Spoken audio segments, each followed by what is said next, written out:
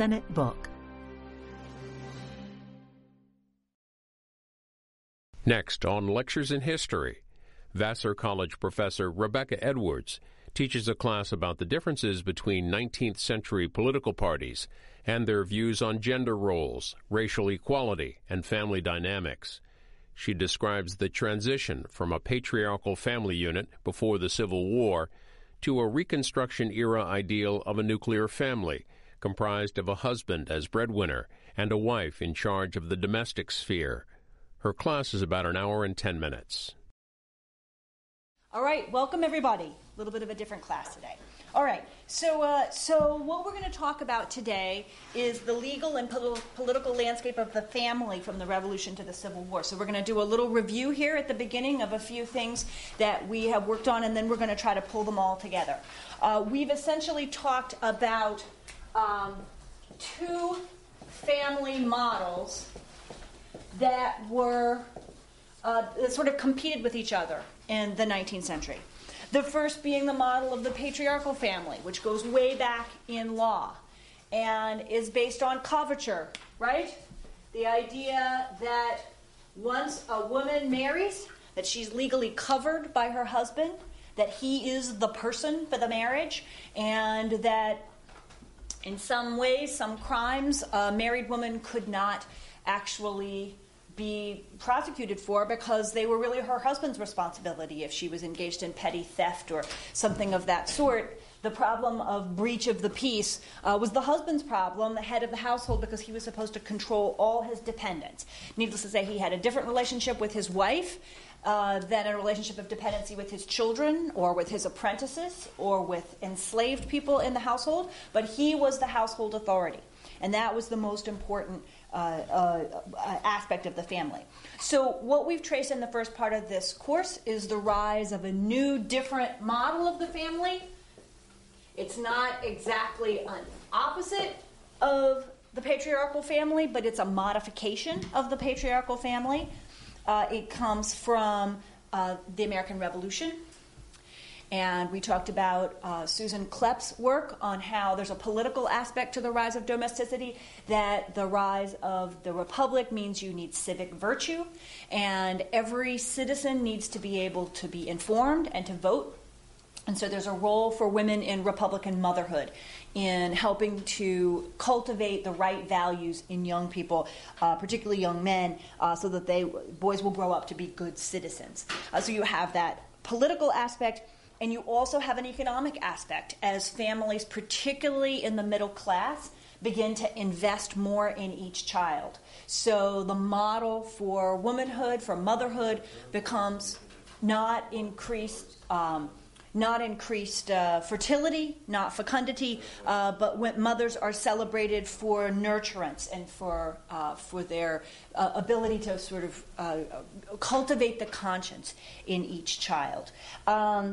This is particularly prominent in the Northeast. We've talked about how in the South and in the West, domesticity will eventually spread to all parts of the country, and we're going to talk today about how that happens, but how it begins really in the Northeast with the middle class. We've also talked about how historians often tell that as a national story, right? They look at New England and decide that's what's happening everywhere, and we know that's not the case. So, but we see that this is a really important change. It's called by some historians the cult of true womanhood, but we're not going to call it that because we see changed roles for all the members of the family, right?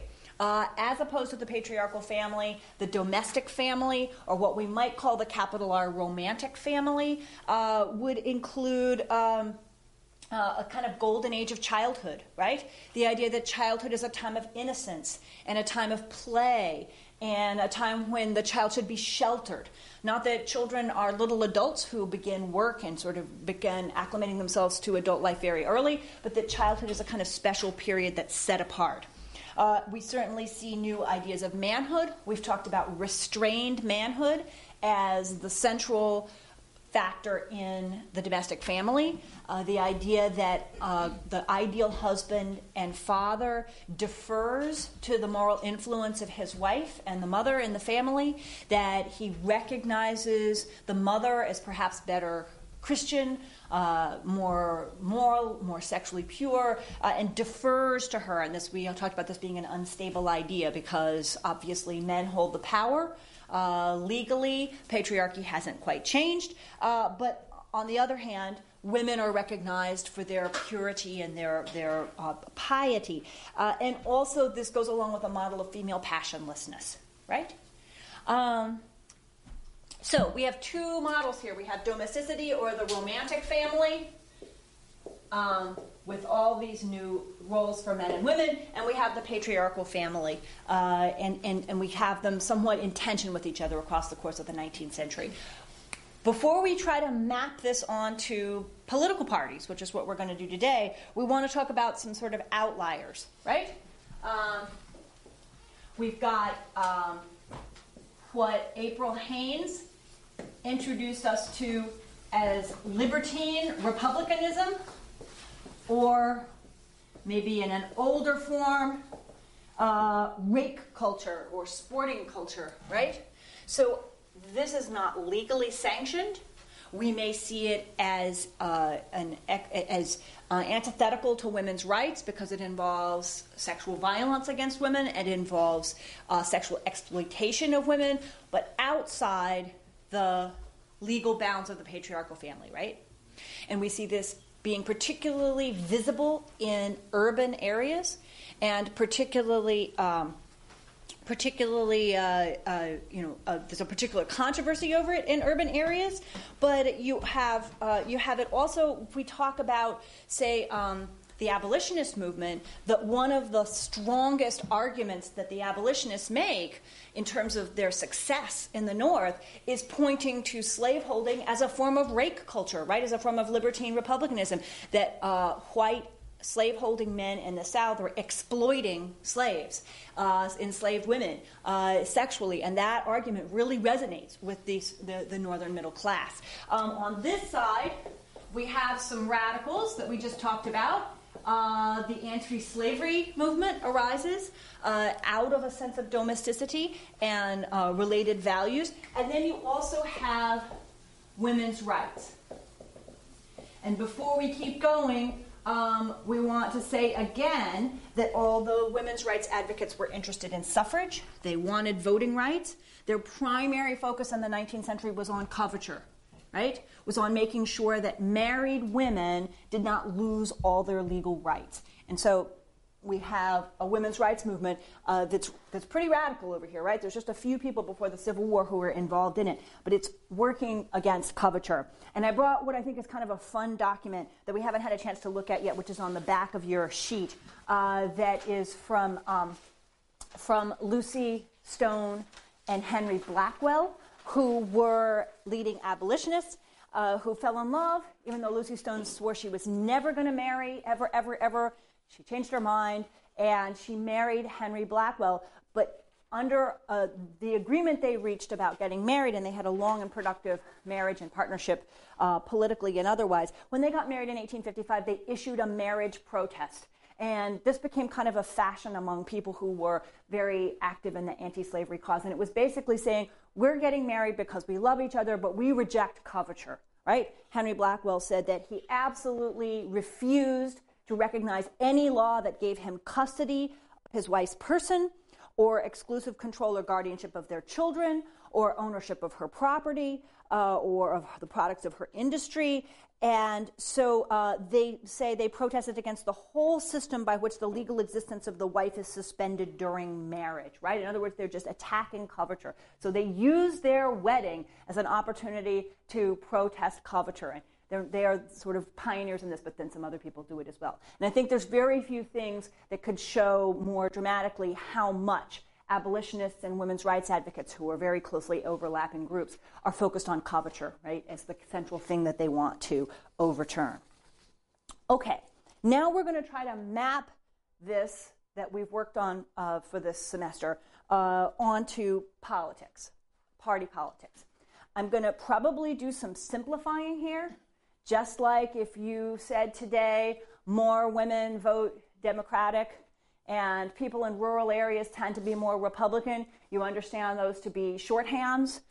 They're true to some extent, but that doesn't mean you're going to go find every person in a rural area voting Republican or certainly every woman voting Democratic, right? But I'm going to try to make some kind of broad generalizations about the parties.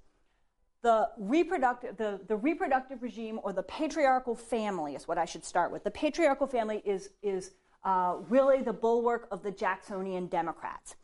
Starting from about 1828, when Andrew Jackson becomes president, the Democratic Party really dominates the national political stage. And we can sum up some of the things that they want to do as they want a small federal government for everything except military purposes, because they want maximum power to go to the ordinary male head of household, the male citizen. And they're suspicious or jealous of any concentration of power. The Jacksonian Democrats focus on geographic expansion with an emphasis on agriculture, and that's based on rapid population growth, right? So they're big celebrators of population growth. And we've talked about how some Jacksonian Democrats stand up on the floor of Congress and they say, we hail the American multiplication table, right? You go out to a log cabin in Indiana and you'll find a young couple just starting out in life, and you come back 30 years from now and they'll have had 20 children. And that's the American multiplication table, and that's how we're going to take the continent. So there's an overt attention to population growth. The Jacksonian Democratic Party are fierce defenders of slavery. And we're going to talk in just a few minutes about what happens in the 1850s when they begin to get challenged on this. But certainly everything we've talked about so far in this class about coerced reproduction, of enslaved women's sexual exploitation, and the reproductive results of that falls under the heading of the Jacksonian Democrats. They were big defenders of slavery. They also are advocates of conquest and the removal of indigenous peoples, as we've seen, right? So I think you could probably call all of this put together white nationalism.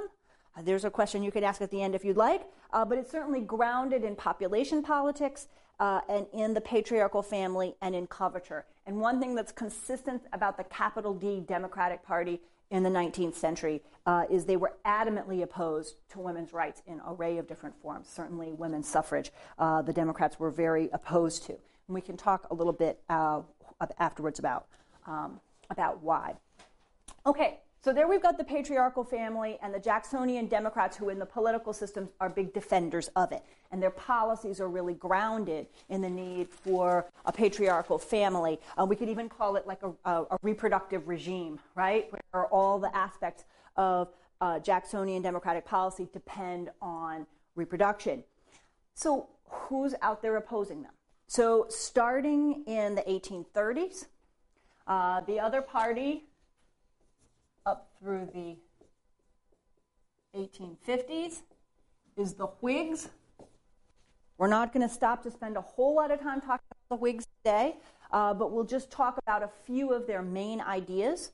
First of all, they believed in growth through economic development rather than so much through geographic expansion. They were advocates of industrialization and of government investment in various internal improvements like canals and later on railroads and the telegraph and things like that that would sort of bind the country together and foster the growth of cities and towns. So they were advocates more, you might say that the Jacksonian Democrats believed in building out, and the Whigs sort of believed in building up in a more urban and industrial way. And they were also Whigs tended to be middle-class Protestants who were interested in what we called the benevolent empire of reform, right? They had been influenced by the Second Great Awakening.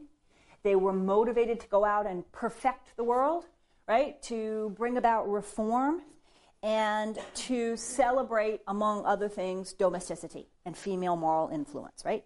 So if you find a woman in, say, Poughkeepsie here in the 1840s and 50s who's involved in founding an orphan asylum or a home for the friendless, which is what they called homes for women who were pregnant out of wedlock and needed shelter and support, or any other kind of benevolent project like that. Maybe she was out founding a penny society, a cent society, where people could put in a little bit of money to help support missions, Christian missions, things of that sort.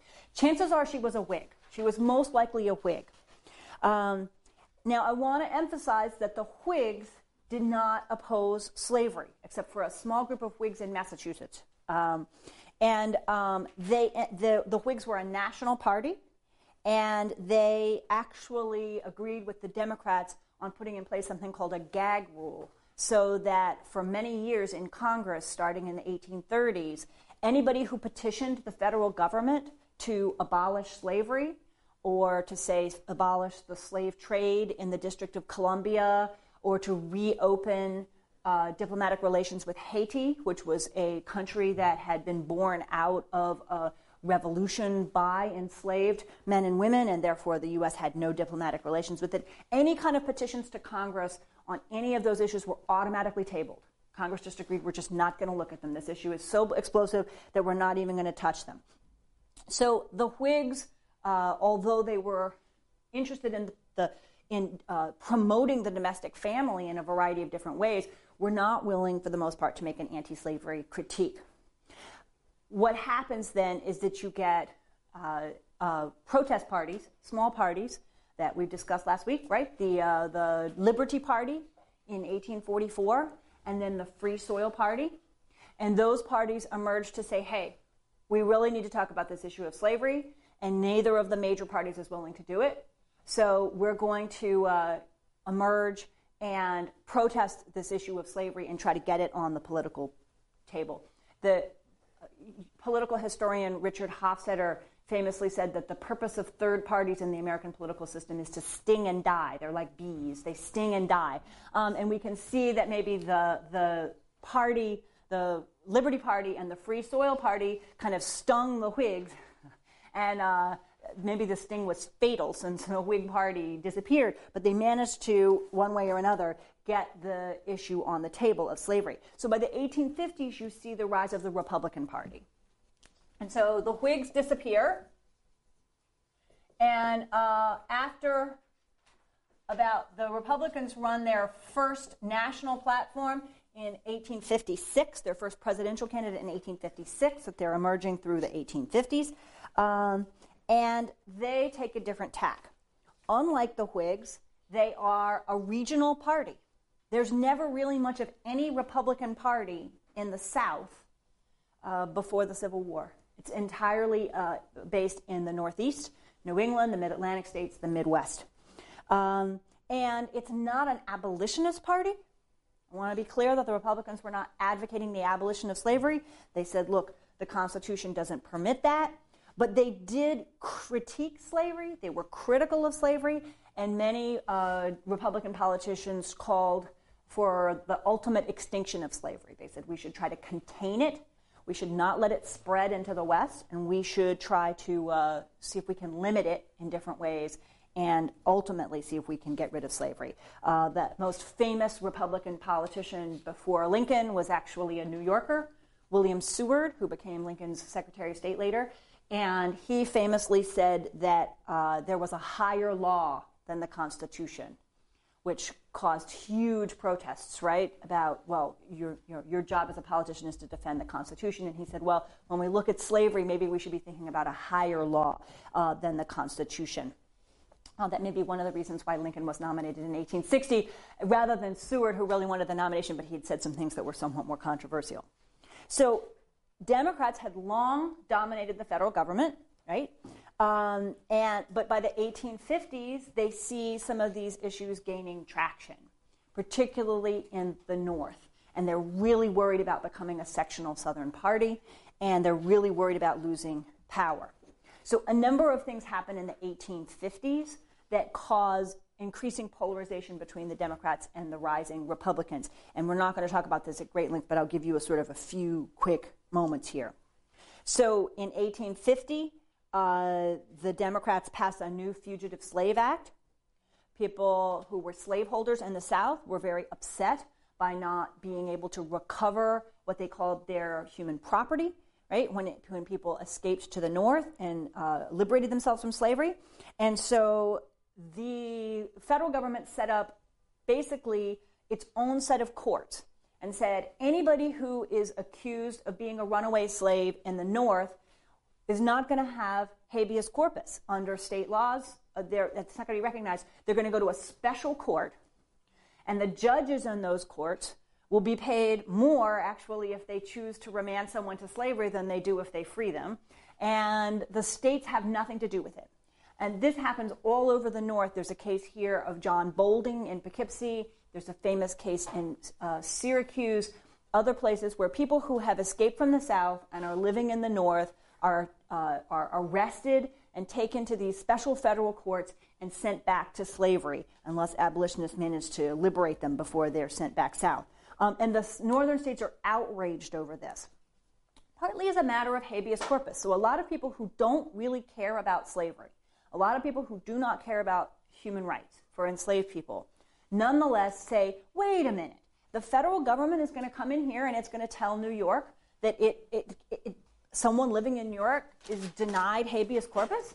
How is that going to work? How is it that the federal government gets to tell New York this, or Pennsylvania, or Vermont, or any other state? And so they pass what they call personal liberty laws that negate the Fugitive Slave Act. So we talk about states' rights being a Southern issue in the Civil War, but it should be clear that the states are just not agreeing with each other, right? Some of the northern states assert their states' rights against what they call the slave power, right? Another issue in the 1850s that increases people's support for the Republican Party in the North is that Southern diplomats in the 1854, they are working for the Franklin Pierce administration.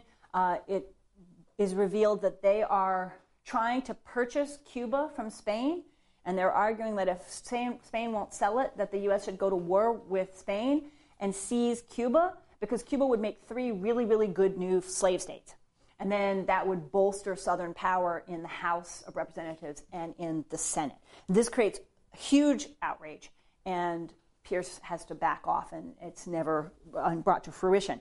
But it makes Northerners, again, suspicious that the South is willing to do whatever it needs to, that Democrats are willing to do whatever they need to make this happen. So after that, in the late 1850s, there's a huge struggle in Kansas territory over whether it's going to be free or slave. Some of you may have heard about this or read about this as Bleeding Kansas, right? And again, a lot of people are upset, not necessarily because they care whether Kansas is free or has slavery, but because of how pro-slavery forces operate. A whole bunch of people come pouring over the border from Missouri, which is right next door, which is a slave state, to vote in Kansas elections.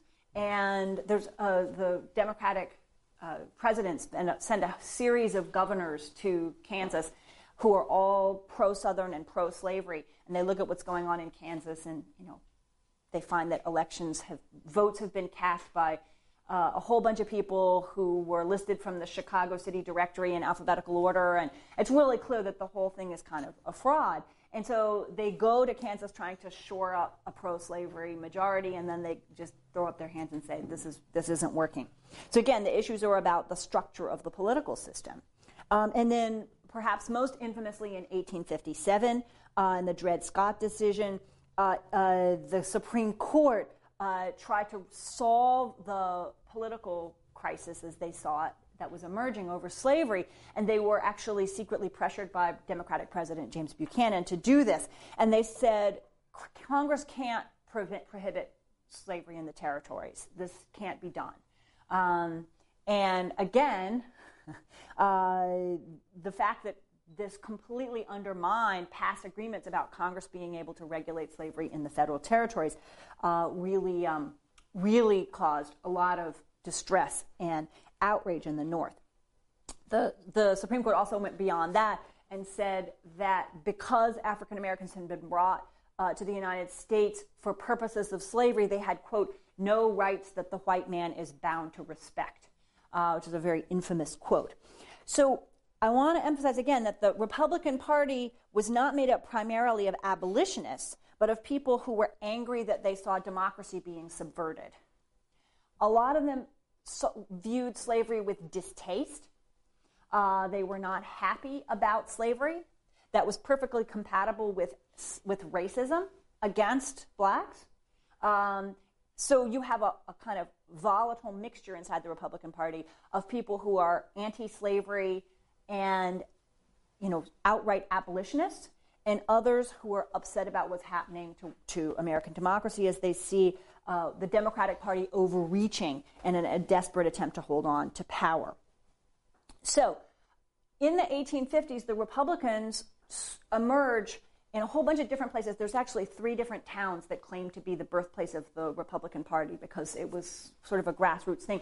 And the Republican Party didn't even have all one name because the Kansas-Nebraska Act was so much of an outrage to many Republicans. There were places where the emerging coalition was just called the Kansas-Nebraska Party, or was called the People's Party, or the Union Party. There's a whole bunch of different names.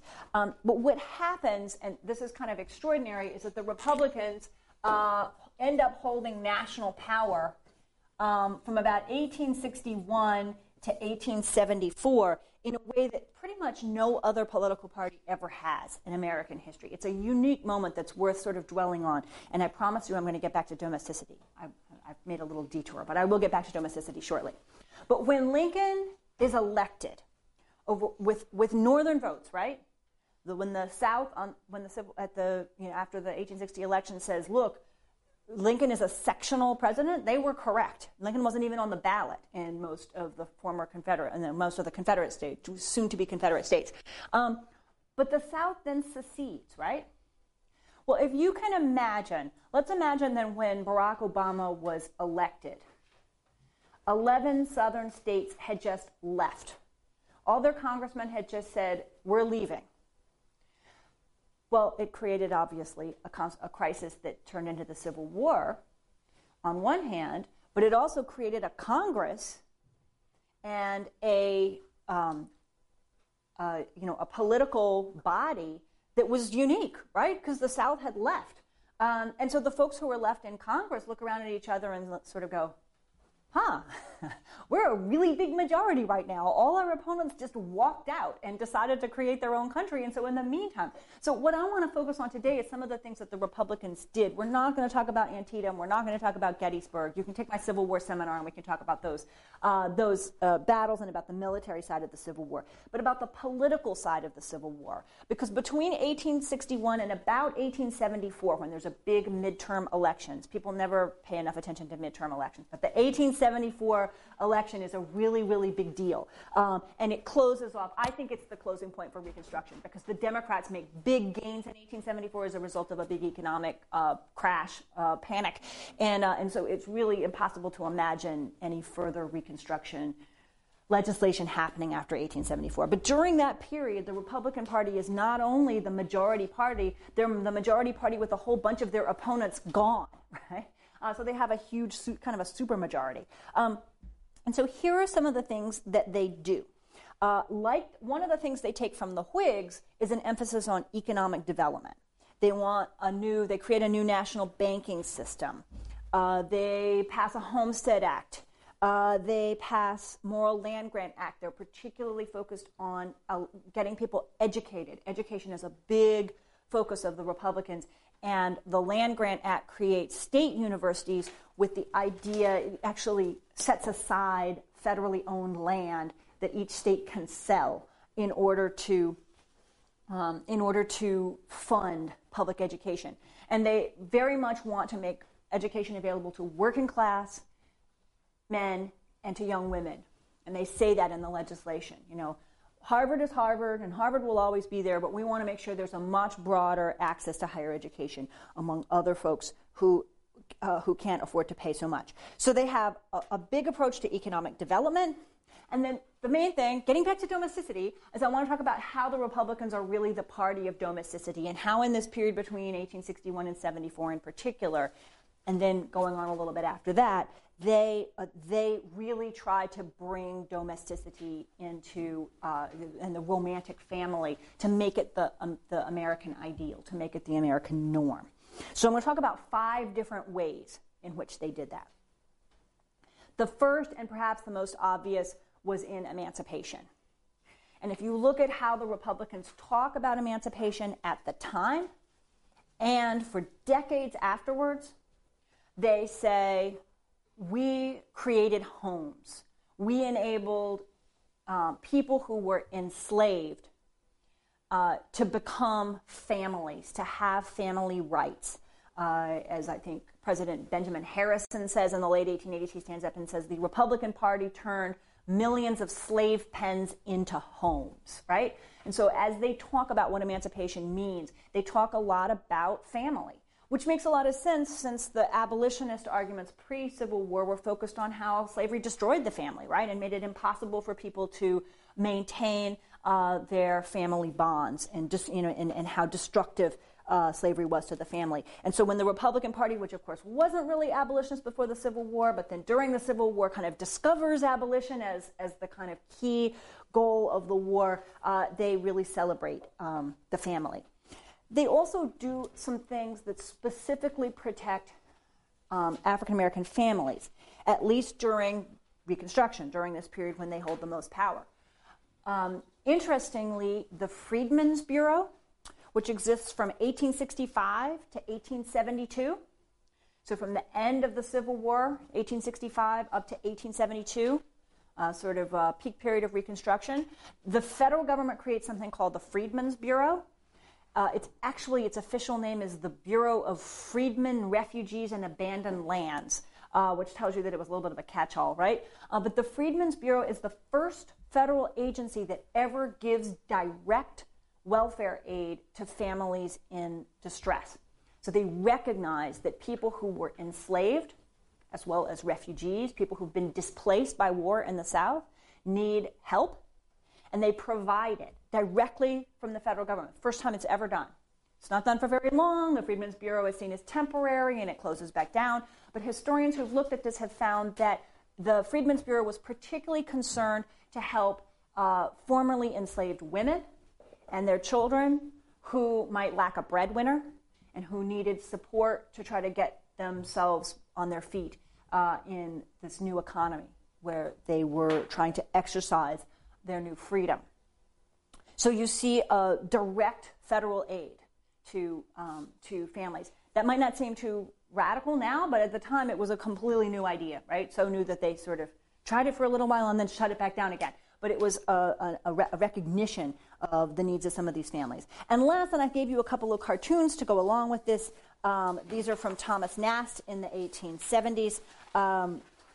They also worked on protecting black families from violence. And these cartoons give you a sense of how that was portrayed in the Northern press. These are cartoons by Thomas Nast, who was by far the most famous cartoonist of the era. He mostly did his work for Harper's Weekly, which is a very popular, which we have in the library. You can go pull it off the shelves and look at these big, giant Harper's Weeklies. They're great. And he was the guy who invented the elephant for the Republicans and the Democrats for the donkey for the Democrats. And he invented the modern Santa Claus and things of that sort. So he was a very important, influential cartoonist. Two examples here of how the struggles of Reconstruction were represented in Harper's Weekly. The one at the top is called Patience on a Monument, and he's showing an African-American man who has witnessed, the murder of his wife and child. And there's a lot of very, very, very, very tiny writing on that. If you want to go, if you want to go blow up the original copy to a very large size, you can see what it says on there. But basically, it's saying the nation must act because here's someone who is patiently waiting for protection and who's watched the death of his wife and child in white violence against freedmen, and something must be done. The picture at the bottom shows a family, right? And you have over and over, you see at the top it says emancipation. Over and over you have depictions of emancipation with African-American men and women in wedding dress, getting married, sitting in a parlor with their children, surrounded by family, right? This is what emancipation means, and it's what needs to be protected. It's often forgotten, but in 1870, the federal government actually shut down the Klan. The first Ku Klux Klan emerged in the late 1860s and began engaging in all kinds of elections violence and terror across the South. And the federal government at that time, still very much dominated by the Republicans, the radical Republicans at that point, said, no, we're not going to allow this. And they went down and they arrested a lot of Klansmen. They did not stop all the violence, but they drove a lot of it underground. And they made arrests, and they very much slowed the pace of violence. So around 1870, 1871, they also asked hundreds and hundreds and hundreds of people to come to Washington, D.C. and testify. And so there's this very, very powerful set of documents called the Klan hearings that were done in 1870, where the federal government basically says, come to Washington, D.C. and explain. And you have lots and lots of African Americans testifying as to what happened to them. You also have white school teachers who've come south to teach in the South, and others who are victims of Klan violence come in and testify. There's volumes of that testimony. It's really quite powerful. All right, so in that piece of its first commitment to emancipation and the protection of African Americans in the South, domesticity is really central to what the Republicans think they're doing. That commitment faded, as we know, right? The commitment to Reconstruction fades for a number of different reasons. First of all, because ex-Confederates are adamant, and the Republicans in the North can't figure out how to meet that intransigence. They really aren't prepared to militarily occupy the South for years and years and years, and it becomes clear to them that that's what they would have to do. The Depression of the 1870s also plays a huge role because Northern voters turn away from the South, and they say, we just don't care. We're tired of, as taxpayers, of trying to help bring, this doesn't seem like it's going to have any end to it. And we have problems at home now. We have the railroads are going under, and we have huge amounts of unemployment. And so white voters turn away from their commitment to the South. And then later, when we talk about Ida B. Wells and lynching and some things later on in the semester, we're going to come back and talk about the legacies of the Union really and Republicans withdrawing that commitment. The commitment to domesticity, though, continues, and it takes other forms. So let's explore some of those forms. Emancipation being the first of the 5 areas I want to talk about. The second one is economic policy. And we might not see an immediate connection between like a national banking system and domesticity, right? Those things might not fit, but I want to make the argument just with one example that the way the Republicans talked about the tariff really exemplified their commitment to domesticity. This is going to seem weird, right? But let me talk about the tariff for just a second first. So what the Republicans argued they should do and the policies that they enacted are what they called a protective tariff, which is to say that anybody who, say, manufactured particular kinds of textiles or steel or sugar or wool or a bunch of other manufactured products and wanted to ship them into the United States, they had to bring them through a customs house at one of the designated U.S. ports, and they had to pay a tariff. There was no federal income tax in the 19th century. Most of the federal government's income came from tariffs. And the idea was to protect U.S. manufacturers by charging extra. So obviously, if you manufactured something cheap in Britain, and then you brought it into the United States, and when it came into the United States, you had to pay a big tariff, well, you were going to have to charge more to American customers in order to make up the difference, right? And so that would give American people who were manufacturing or producing things inside the United States a competitive advantage. I think I'll go out on a limb here and say, because this is a hugely complex issue, but I'll say that I think the tariff worked in building American industries. It was very effective in protecting and nurturing things like the sugar beet industry in the United States and the steel industry, which absolutely, you can show that when the tariffs went in place, that really helped build these industries. What the Republicans argued is that the benefits of that would trickle down, and that didn't happen so much. And I'll show you what they meant by trickle down by looking at these other cartoons. So if you flip onto the very back sheet, there's a cartoon from the 1884 presidential election. and actually all of these are from the 1880s.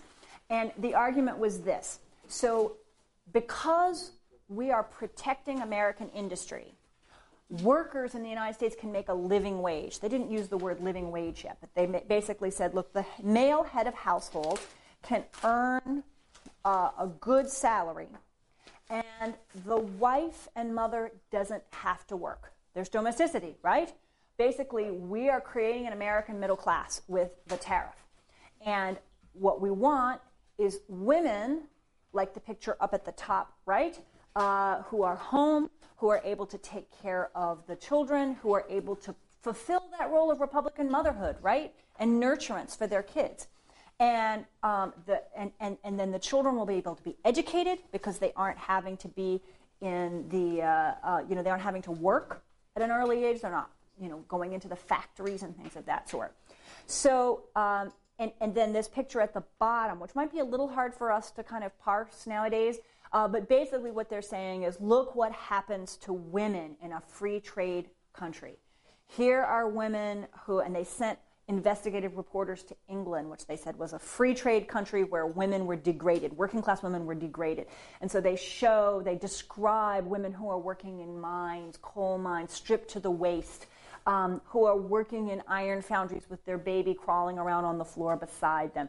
I think some of this maybe was a little bit exaggerated. You have to go talk to Professor Murdoch and take her classes on Britain to think about this, but this is the way they wanted to portray it. And look how masculine these women look, right? They're literally wearing the pants. And one of them's carrying a shovel. So you can read it both ways. You can read it as sort of, these are women who are out of their sphere and behaving in ways that they shouldn't. Or really the main argument for the Republicans was that they're forced to do this because their husbands don't make a good wage.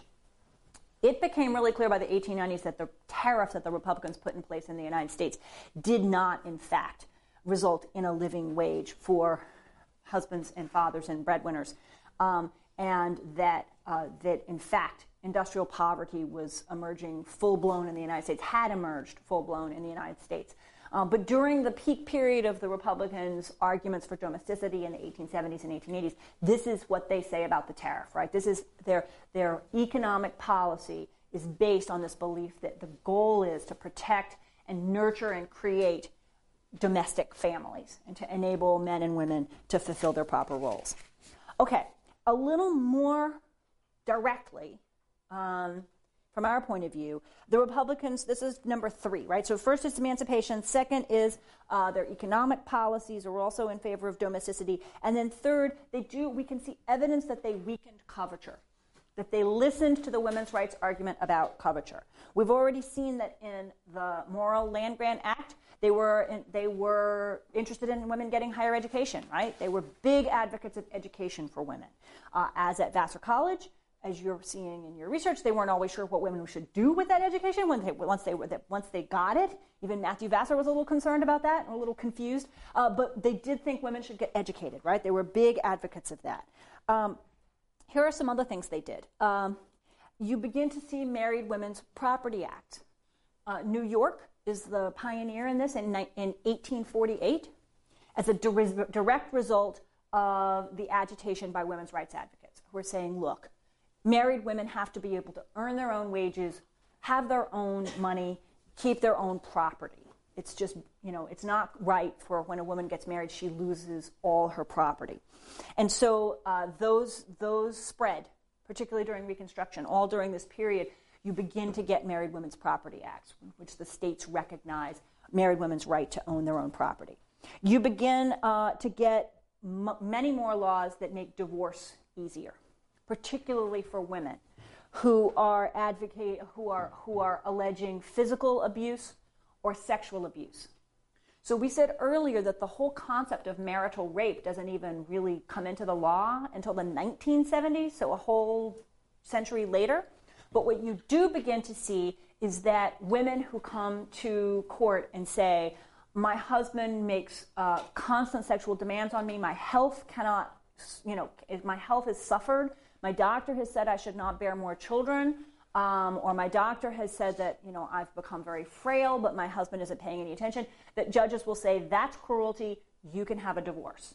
as well as with physical abuse. So you begin to see, even though the law hasn't changed, the definition of cruelty expands so that more women can come and make a successful case for divorce on grounds of cruelty. You also begin to see an emphasis on child support for mothers. As we might expect from the romantic family, you have a change in assumptions about custody. You might say that under the patriarchal family, it was always assumed that in any case at all, under any circumstances, the father was the primary guardian who made all decisions about the children. Now, under the domestic family, it becomes more important for women to play a role in that, right? And mothers to often get custody in cases of divorce. In fact, it might be assumed that young children should stay with the mother. And you see in the South, and if you're interested in this, Laura Edwards has a wonderful book called Gendered Strife and Confusion about the Reconstruction South. You see African American women coming forward to courts and saying, I'm owed child support by this white man. You see mothers more generally coming forward asking for child support. And as we talked a little bit before, Republicans tend to be favorable to temperance arguments, and they're particularly concerned about domestic violence. They tend to blame alcohol. They tend to talk about it as a problem of alcoholism, but they do begin to talk about domestic violence in a broad sense. And we talked about like the possibility of raising the age of consent. There's a range of other laws that it tends to be Republicans who focus on. And perhaps most interestingly, coming out of the temperance movement is something called the White Cross movement, which is men who pledge to not to take advantage of the double standard. They don't approach this maybe the way that we would. They say a single standard for all means a single standard of purity for everyone. So rather than seeking a kind of Victoria Woodhull free love approach that we talked about last week, they're going the other direction. But they're saying it would be absolutely wrong. If it's wrong for women to have sex before marriage, then it's wrong for men. It would be wrong for a man to ever not tell his marriage partner if he, everything about his sexual history. And so men should be pure. And we'll wear a white cross, which will indicate the white cross will show our commitment to sexual purity for both men and women. Historians have tended to make a lot of fun of the white cross guys, right? Like these are guys who are sort of very prudish and very, sort of like the temperance advocates, kind of people who are going around saying, stop doing that. But if you think about it, it's a pretty rare thing for people to sort of stand up and renounce a privilege of some kind. And it's absolutely in keeping with the idea that partly what the domestic model is in politics is critiquing the patriarchal family, right? And saying that one of the goals of government is to rein in abuses of power by patriarchs who are abusing their power, right? So they aren't completely undermining the patriarchal family. They're still saying men should vote for the most part. They're not big fans of women's suffrage. They're still saying men are the head of household. But they're saying, you know what? There are circumstances in which men are abusing that power, and the state government should prevent that kind of abuse. They should, women should not be, because they married the wrong man, shouldn't be forced to endure all kinds of torture and abuse and cruelty. Okay, fourth, and this goes in kind of a different direction. So far, maybe you've been thinking, well, this is pretty good, right? We're moving in the right direction from the patriarchal family to domesticity. The domestic family has some advantages. It's more humane. Now we're going to complicate things, right? So there are definitely some negatives in the rise of the political domesticity for women's rights and for conversations about birth control. And these fall under the same rubric of protection, tariff protection and other kinds of protection, and they go to two bills that are passed for sort of sexual protection of women. And the first is the Comstock Act, which we already talked about a little bit with Victoria Woodhull, but we should go back and do it a little more thoroughly, right? In 1873, the Republicans in Congress, and then it was signed by President Grant into law, banned any obscene information being sent through the U.S. mails. So anything that might touch on, this was interpreted very broadly, anything that might be information about birth control, anything that might be pornography, anything that might be construed as lewd or obscene in any way by 19th century standards could not go through the U.S. mails. And if you tried to send such a thing through the mails, you could be arrested. The Comstock Act is a really curious kind of piece of legislation. If you go look in Congress, they didn't say almost anything about it. They just pass it. You don't have a lot of Republicans standing up and saying, this is a great law. And you actually have some Republican and other governors quietly pardoning people who are convicted under the Comstock law. There's a lot of mixed feelings about the Comstock law.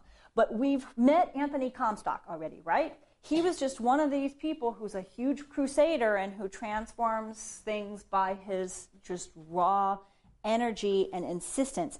And he spoke particularly to middle-class families about schools and other places where children might get a hold of information they shouldn't have. He sort of scared the pants off of everybody and said, "You have really got." Well, it's Anthony Comstock. Maybe we should say that he made sure everybody had their pants on. But he said that any information about birth control was obscene. And in the wake of the Comstock bill, one reason we know this wasn't just a fluke is that most states passed what were called Little Comstock Act. And some of those were even more draconian. And they prevented publishing of obscene information as well as transporting it through the mails. And so overall, what you have is a tightening, a severe tightening of information around any of these subjects. Now, I will, Comstock's hounded different free love advocates. Victoria Woodhull was only the first that we talked about last week. Much more successfully, he went after some of her successors. There was a guy named Ezra Heywood who ran a radical newspaper and who was one of Comstock's kind of main nemeses. He and his wife Angela Heywood actually ran a newspaper together. And Heywood hated Anthony Comstock so much that he invented a form of birth control which was a vaginal syringe of the kind we've been talking about before for vaginal douching, which was one of the popular, go down to the drugstore and get something that, they thought would be very acidic or very base and would kill sperm. Anyway, he called it the Comstock syringe in honor of Anthony Comstock. And he advertised it in his radical newspaper that you could purchase a Comstock syringe. Comstock tried several times to get Heywood convicted. And he either couldn't get convicted, this was in Massachusetts, he couldn't get convictions, or he would get convictions and then he would get pardoned or and sentence would be reduced. But by 1890, he actually managed to get a jury to convict Ezra Heywood and sentence him to hard labor in prison, and it broke Ezra Heywood's health. He spent several years in prison with his wife, keeping the newspaper going on her own and raising their kids on her own. And when he came out, his health was broken, and he died in 1893.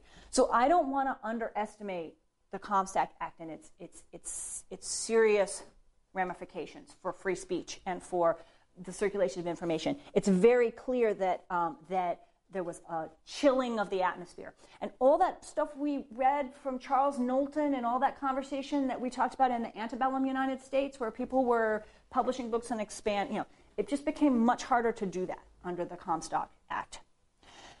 On the other hand, it's pretty clear that Comstock did not actually succeed in getting people to no longer practice birth control. The birth control industry flourished. It just went underground. And so really when Margaret Sanger comes along at the end of this class and we talk about the emergence of a modern birth control movement, they're not confronting a situation where nobody uses birth control. They are responding to a situation in which millions of Americans use birth control, but nobody talks about it, right? Because that's the situation that the Comstock Act creates. And I'll do a little detour here to explain one of the great ironies, which is that right after the Comstock Act was passed in 1873, a whole bunch of new products come on the market as a result of what historians call the rubber revolution. So, and this goes to Charles Goodyear, who's the Goodyear tire guy. So in the 1840s, he was experimenting with rubber, and he accidentally dropped sulfur on it, and he sort of invented the process that we now call vulcanizing rubber, which means that when you drop sulfur on it, it gets more pliable and soft. And so all of a sudden, he patented this, and he had this vehicle for making modern things with modern rubber, right? Well, you can see where this is going, right? First, he makes all kinds of hot water bottles and everything like that. But by the 1870s, and particularly the 1880s, many of the contraceptives that we recognize now come into existence because of vulcanized rubber, including what we would call a cervical cap. They call them French caps often. Diaphragms. There are modern, more or less modern rubber diaphragms, and condoms, right? We talked about how condoms had been made out of fish skins and things like that, but they were expensive and they didn't necessarily work that well. And so now you have the foundations for the creation of the Trojan company, right? You have condoms, you have diaphragms, you have cervical caps. And you also, they also create IUDs with combinations of rubber and copper. With telegraph wires, copper is a big deal in the late 19th century. You get copper more cheaply and accessibly too. So all of these are things you can put in a little box and you can mail to somebody, right? They're relatively cheap all of a sudden. They're accessible and they're pretty reliable, relatively reliable compared to things that were available before. And so what ends up happening is, and Andrea Tone's book, Devices and Desires, has some great stuff on this if you're interested. People, particularly in the garment district in New York City, where they used rubber, for vulcanized rubber for dress shields, right, that they would put in the front of dresses to give it a smooth line. So there was a lot of vulcanized rubber kind of sitting around that was pretty easy to get, and you could just go down and say, "Hi, I'm making dresses," and then you could buy and take home a lot of rubber. People had little craft workshops where they made diaphragms and condoms and things like that, and then they would put them in mail order. And you had to be very careful because you weren't supposed to be advertising them under the Comstock Act, but people clearly found out how to get them because people bought, and in New York City, people would get prosecuted every now and then, maybe fined $20, which was about what they were making in a couple of days, and then they would go back to making more condoms and diaphragms. So I want to just emphasize the tension between the Comstock Act really shutting down national conversation and kind of forcing conversations about sex and birth control to go underground, but at the same time, the rubber revolution taking off and birth control itself actually flourishing, right? And that's a kind of weird situation where it's clear that people are using birth control more and more and more. They have more and more fertility control, and at the same time, nobody's talking about it. That's where you get by the 1880s through really up into the 1920s, okay? The second piece of this control that the Republicans put in place, in addition to the Comstock Act and the Little Comstocks, is that they sign on with an anti-abortion crusade. So this goes directly to birth control and to abortion. And I want to make it very clear that the people who drove the anti-abortion crusade in the 19th century were not doing so on religious grounds. They were not clergy. They were not churches. They were doctors.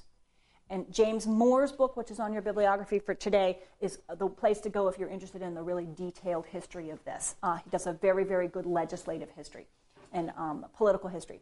Doctors in the 1840s and 50s decide that quickening, that traditional doctrine, right, which it was not abortion until a woman had felt the fetus move in about the 4th or 5th month.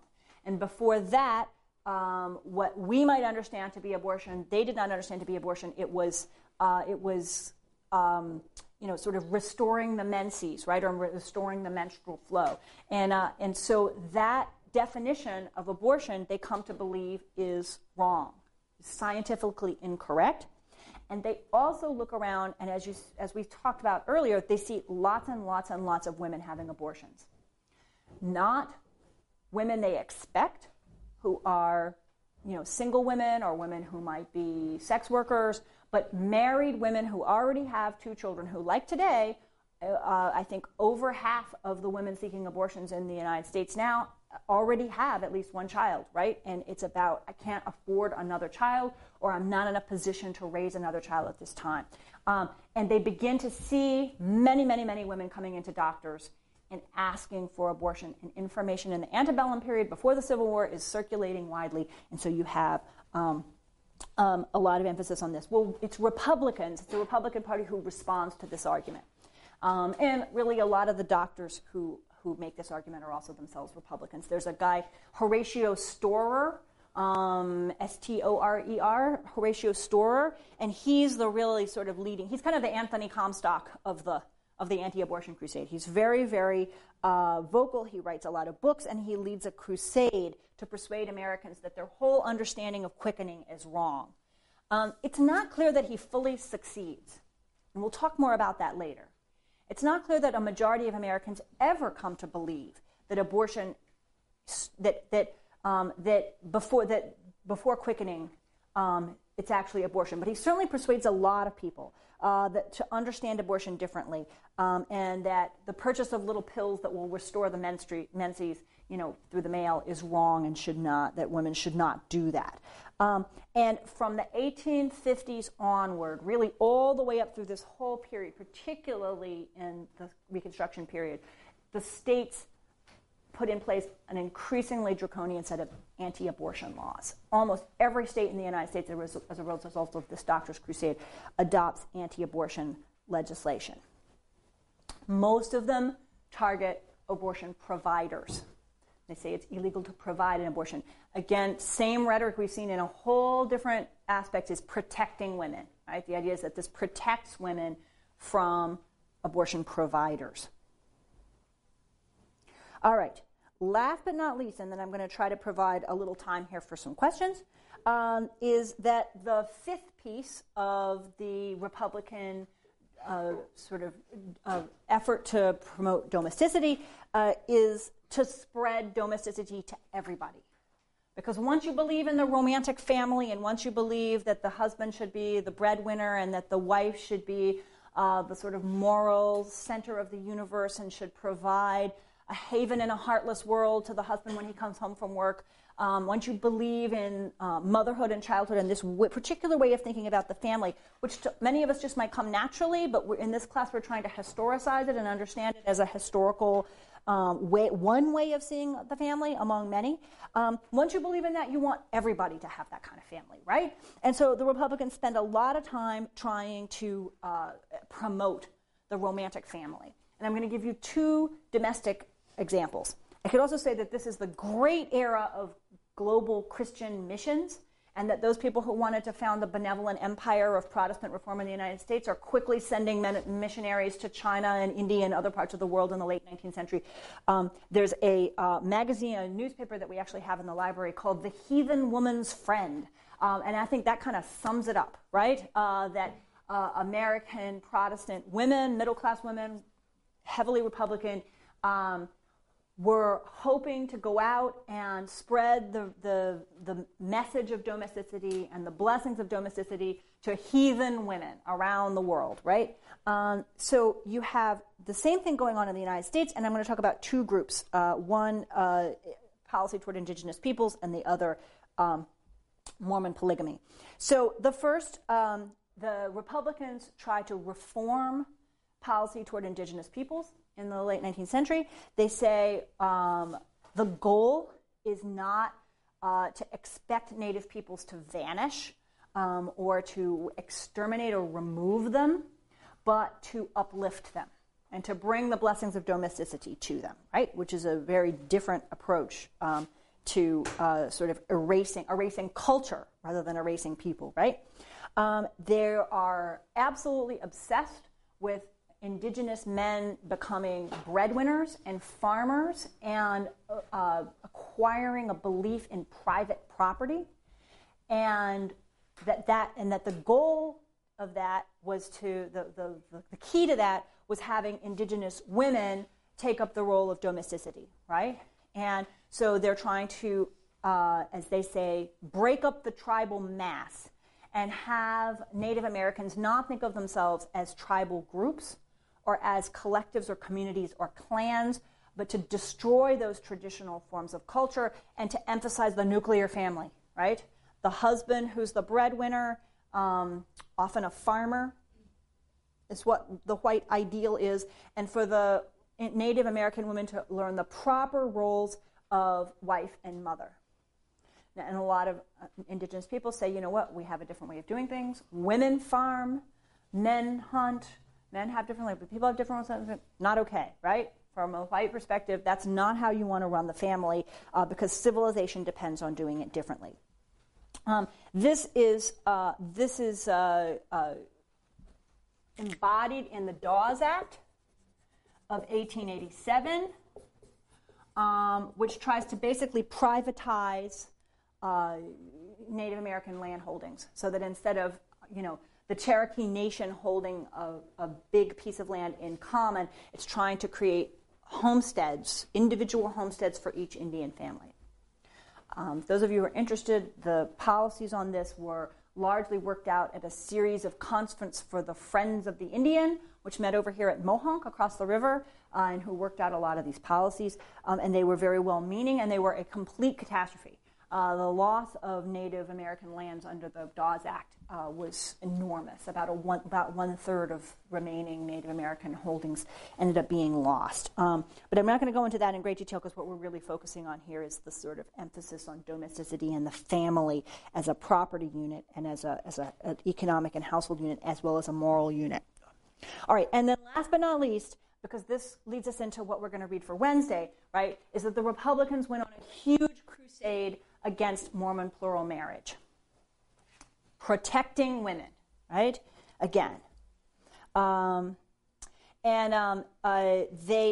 They started this in the 1850s.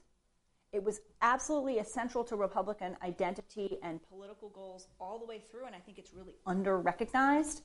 In the 1856 platform, which was the first time the Republicans had a national platform, they had a plank that condemned those twin relics of barbarism, polygamy and slavery. So in the 1850s, when they talked about wanting to end slavery, they talked about wanting to end Mormon marriage, Mormon polygamy in the same breath.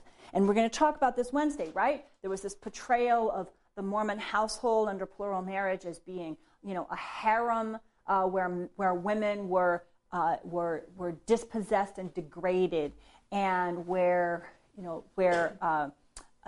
all kinds of sort of Oriental stereotypes are deployed. For those of you who studied Orientalism, about the Mormon man as a kind of illegitimate head of household.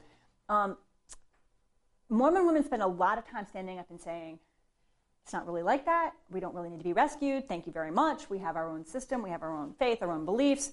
And as we'll see Wednesday, a lot of Mormon women say, plural marriage is actually good for women's rights. And look, we've actually tried to give women voting rights, and you haven't. So why are...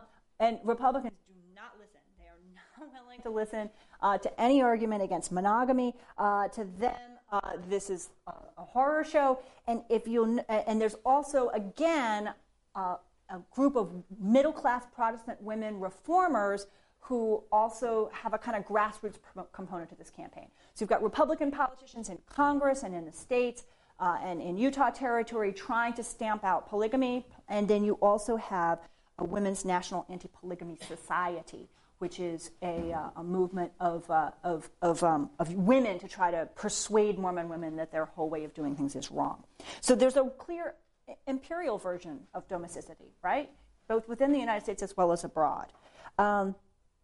So just to sum up here, we're looking at two big eras. Before the Civil War, the Democrats really dominated national politics with an emphasis on the patriarchal family and policies of continental expansion and displacement of native peoples and slavery, all of which are dependent on kind of a reproductive regime under the patriarchal family model.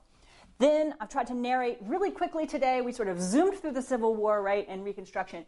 thinking about how those look from this particular angle. And the Republican Party really becomes the agent of domesticity in national politics. And I've tried to suggest today that that wasn't just because it was rhetoric, right? They're not just sort of saying that they support the domestic family. It's really embedded in their policies, and what they think they're doing is the civilizing mission as it unfolds in the United States is very much about the support for the domestic family. The parties, as we leave them in the 1880s, don't look, in some ways they look a little bit like the parties today, but there's been a lot of change. So later in the class, we'll also come back and talk about how the Republicans and Democrats switched roles in the 20th century, and which ways they did switch roles and which ways they haven't switched roles. But this really gives you a sense of what the major fights were over what we might call family values politics in the 19th century. Now, did everybody manage to hang on to questions? People have questions? Anything you'd like to go back to and talk about a little bit more?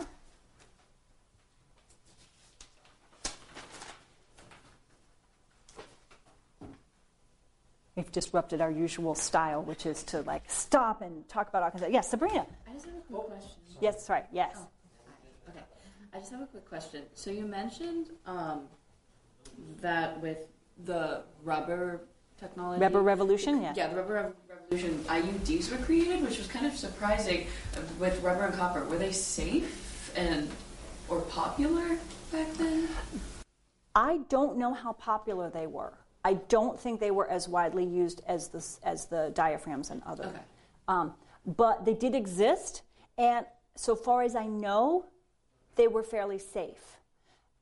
I don't know that much about it. Andrea Tone has maybe more in her book about it, and we could explore further. But they were recognized, and they did begin to be used. So I actually have a book that has some little diagrams of what they looked like. So we can find out. The IUD, has only recently become very popular again as a form of birth control. It's sort of, and I don't know that much about its early history, except I can point you to some pictures, and we can maybe go explore the sources and figure out what we can find out from there. Anybody else? Yeah, Julie. I'm just wondering with the Republican Party's interest in kind of creating this idea of indigenous men as farmers, did that have anything to do with an agricultural aim for the country, or was it they just wanted to put them in a separate category? It's a really good question. So I think in the Homestead Act, they were also wanting to encourage white farming families to go out. So there's not, I don't want to say that the Democrats were the only ones who were pro-farmer, right, because the Republicans, right? So anybody in American politics who's ever been against the family farm, right? I think in particular in looking at indigenous peoples, and there's some very interesting stuff on economic policies toward African Americans in the South, too. There's a kind of nostalgia, and I think it goes along with a kind of racism in which there was a belief in sort of stages of racial development. There's a wonderful chapter I can point you to in Philip Deloria's book, Indians in Unexpected Places, where he has a great chapter called I Want to Ride in Geronimo's Cadillac. And he talks about how difficult it was for white Americans in the 1910s and 20s to get used to the idea that Native Americans could drive cars and wanted cars. And there was just this sense that, no, they aren't really at that racial stage of development yet, right? They should, and I think the same thing goes with, you should become a farmer, and then you should become a blacksmith, and then maybe there's a kind of racism there that's sort of assumed, and you see the same thing in the South. It's we should have African American men become blacksmiths. Well, blacksmiths were out, and it's that's I don't know, that's like somebody teaching someone, how to fix a typewriter today. It's that's based on nostalgia, right? Or on a racialized way of thinking that we want them to do less. They're not ready for the sort of cutting edge of the economy or whatever. Of course, Native peoples made, for example, a lot of Native peoples went into skyscraper building. It's kind of, and a lot of people moved to the city and did completely different things. Then they were expected to do, but there was a kind of script there. And I think it went along with nostalgia and that sort of love for the family farm and also a sort of racism that said, well, these are the appropriate things, as well as the fact that Native peoples had been shipped off to reservations in places where, I mean, they're not near steel mills, right? They're not. They've been shipped off to really remote places, which of course ironically makes it very difficult to farm. You've got Native people saying, would you like to come try to farm this spot that you stuck us in? Because it's part of the desert and we're not having much success, so we don't really think you would either. So there's that issue as well. One more? I was wondering, you were talking about how the Whigs were interesting in like building up, right? And kind of like fueling the economy locally and what they already had. Yeah. But then from like everything we've said, I kind of like, there's a lot of like white saviorism in Republicans and like, in, like spreading the word and spreading the good ways. And that included like spreading it to Indian territories. And so I'm wondering, did that continue on to Republicanism, this idea of like just bettering what we have? Because they seem to really want to save the world. So like, I'm just like confused into like, did they want to just make themselves better, or was that like with Christian missions, etc., like a worldwide like trying to expand? I think it's both. It's a good question. I think it's both, right? And it's both about we need to perfect our own families and our own society and our own communities, and then we also need to spread the blessings of civilization to everybody else. It's also both economic and moral, right? It's about economic growth and industrialization, and it's particularly about using how government is used. Is it okay for government to help build canals and railroads and things like that? Or should government stay out of the economy? And the Whigs and the Republicans are big advocates of government having an active role. You can see similarities today in arguments over, like, should government help foster green energy infrastructure or things of that sort, right? It's that kind of a debate. What role should government play in bringing about new technologies?